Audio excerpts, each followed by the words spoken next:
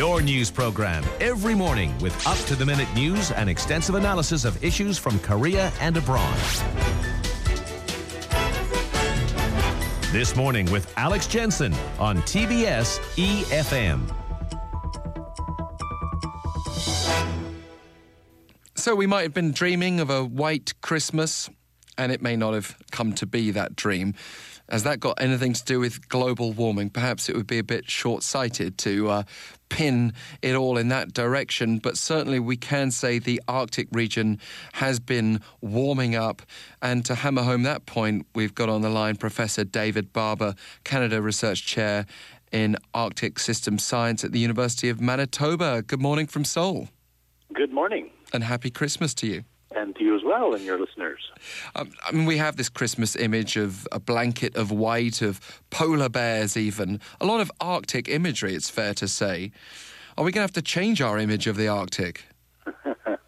Yeah, well, unfortunately, we're having to wear different colored glasses, I think, as we start to think about what's going on in the high latitudes of our planet. Where I live here in Winnipeg, we normally have lots of snow by now as well, and we just got our first snowfall about 4 days ago. Why are global warming specialists focusing so specifically on the Arctic? Presumably all that ice and the rate at which it's melting gives us a very good barometer? Well, it does. The ice itself, the sea ice, is a very good barometer, but I started working in the Arctic in 1981. And when I first went up to the Arctic, even in those early days, the models that we were using to look at the global warming that's going on the planet were predicting that we would see the first and the strongest signs of a global warming signal in the Arctic. And so for the first 10 years of my career, basically the decade of the 80s, I didn't see any evidence of it at all in the Arctic. And then the decade of the 90s, it started to become rather unusual what was going on with the weather in the Arctic, and I started to notice a lot of variability. And then in the decade of the 2000s and right up through till 2015, the amount and change that has been going on in the Arctic is extremely significant. So it's really very true to say that we are now seeing the first and very strongest signs of a global record of climate change in the Arctic. And are you convinced that this is a human phenomenon, or at least there are strong human factors there, rather than being part of a natural cycle, let's say? Well, the first 10 years of my career, I was a skeptic. I didn't believe that global warming was a human-induced thing. The next 10 years, I was starting to really question myself. And in the last 15 years, I've become very much a convert. I really believe that this is a human-induced thing. That's the major influence of it anyways, is our reliance on fossil fuels and putting greenhouse gases into the atmosphere. And the Arctic is really, giving us this sort of first and direct, clear sign of what this consequence is of a warming planet. And we're starting to feel it now in the more temperate parts of the latitudes, or temperate latitudes of the planet, as well as even the tropical parts of the planet. Can you somehow put in a perspective that all of us non-Arctic scientists would understand, just what sorts of changes are taking place and how significant they are? Well, there's several different sort of parts of the Arctic that you can think about. I'm a sea ice specialist, so I study the ocean. When the ocean freezes, it forms ice on top of the ocean, and that sea ice historically would survive a summer's melt and would regrow the next year. And we call that ice multi-year sea ice because it grows for more than 1 year before it gets exported out of the Arctic. When I first started working in the Arctic in the 80s, about 85% of the Arctic basin was covered with this kind of sea ice. And that sea ice was typically 5 to 8 meters thick, very cold, very hard, really difficult to get ships through it or build, structures to withstand the forces that were associated with that kind of ice. Today, about 13% of the Arctic is covered by multi-year sea ice, and the rest of it is covered by first-year sea ice. And first-year sea ice is much thinner. It gets a maximum thickness of about 2 meters, and it's much softer because it has a lot more salts in it, because the salts don't drain out each summer like multi-year sea ice does. So that's a very clear signal of a change at a hemispheric scale, and that's a very significant scale change as well. So if we go back in the records that we have, even if we go way back using things that are called paleoclimate records. So that's where you drill into ice cores or look at tree rings or take sediments from the ocean floor. We can see that the kind of change in the sea ice we're seeing today is unprecedented over the last 1,500 years.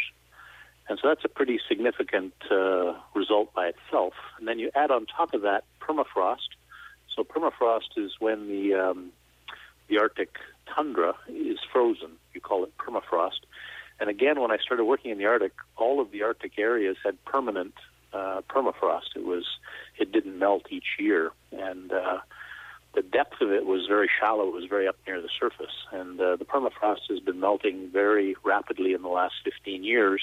And, of course, this is a big problem with built infrastructure. So if you're trying to build roads or train lines or, have buildings or runways or things like that, the permafrost used to rely on it. Now you can't. You have to realize that it melts every summer, and therefore you have to change your engineering design. And then another key feature is glacial ice. So glacial ice is this ice that forms these big ice sheets. So if you imagine in your mind a map of the Arctic, you'll see Greenland very clearly on the east side of Canada. Greenland is a big ice sheet, and that ice sheet is melting. It's losing a lot of mass into the water, about 600% faster than the models predict, actually. And so this is causing sea levels to rise globally as these ice sheets, transform from a solid form to a liquid form. They cause sea level to rise. And we're now starting to see the impacts of that, around the planet in places where we have a lot of people living near sea level. So the Arctic has been a very clear indicator for us of what's going on at a global scale as far as this whole idea of global climate change. And it's in line with the models that we have. I think one of the notes of caution is that the models are conservative relative to what we're actually observing happening in the Arctic. So if you go and make measurements in the Arctic, all of the different components that I talked about are changing much more rapidly than even the models are predicting that they would change. So it really is and must be a wake-up call for the planet to realize that we need to deal with this problem at a global scale. But when we hear about that recent deal in Paris, for example, is that based then on more conservative models? And are you concerned about the effectiveness of the government's moves at present? Yeah, that's exactly the point. It's, the models are being used to set these ideas of, do we try to keep the planet within 2 degrees C or 1.5 degrees C? Well, those are all based on model projections. And from an Arctic perspective, things are happening faster than what these models predict they should be happening. So we're using a conservative model to try to make policy at an international level, and we're having a heck of a hard time, trying to match even those conservative estimates from the models, yet the measurements are telling us we better get our act together and start doing things much more significantly than we have been in the past. So otherwise, there's a disconnect there between the observations and the models. But otherwise we end up underwater, literally. I mean, that's the reality. What sort of time frame would you place on that, on the less conservative models? Well, it depends what you're talking about. Like, it takes quite a while for sea level to rise because you have to melt the big glaciers of the planet, and that takes time to do that. But sea ice, for instance, you can remove sea ice very rapidly, and that kicks in what we call a feedback into the system. And the simplest way to think of this is imagine an Arctic Ocean that is all white in cover because it's covered by sea ice. It reflects all the sunlight away from that ice cover. When you get rid of that ice cover, you form an open ocean, and the open ocean absorbs all that heat, and it retains it in the upper layer of the ocean until you can get rid of it the next fall. And this feedback just causes the ice not to form until later in the year, in subsequent years. And this is a big issue with things like polar bears and things that need this sea ice as a habitat for them to forage for ring seals. Matter of fact, in the research work we do, we find that everything in the marine ecosystem is being affected by this change in sea ice because it's immediate, right? It happens right away. So there are effects both at the very short time scale, which affect the animals and things that live in the Arctic. There are also some what we call teleconnection effects that affect places in more southerly latitudes. And then there are the long-term effects, which are the features of sea level rise. Yeah. And so sea level rise is a very important one because it's going to affect people around the planet because a lot of people live near to sea level. But those changes are 100 years out, whereas the changes that are happening in the Arctic are tens of years out. Yeah. Well, that image of the polar bear at Christmas, as I said before, we may have to change that image. Hopefully it won't be forced upon us. And thank you very much for coming on the phone with us and telling us this very stark truth at Christmas time. Nonetheless, we wish you a pleasant day. And to you as well. Best wishes to those in Korea.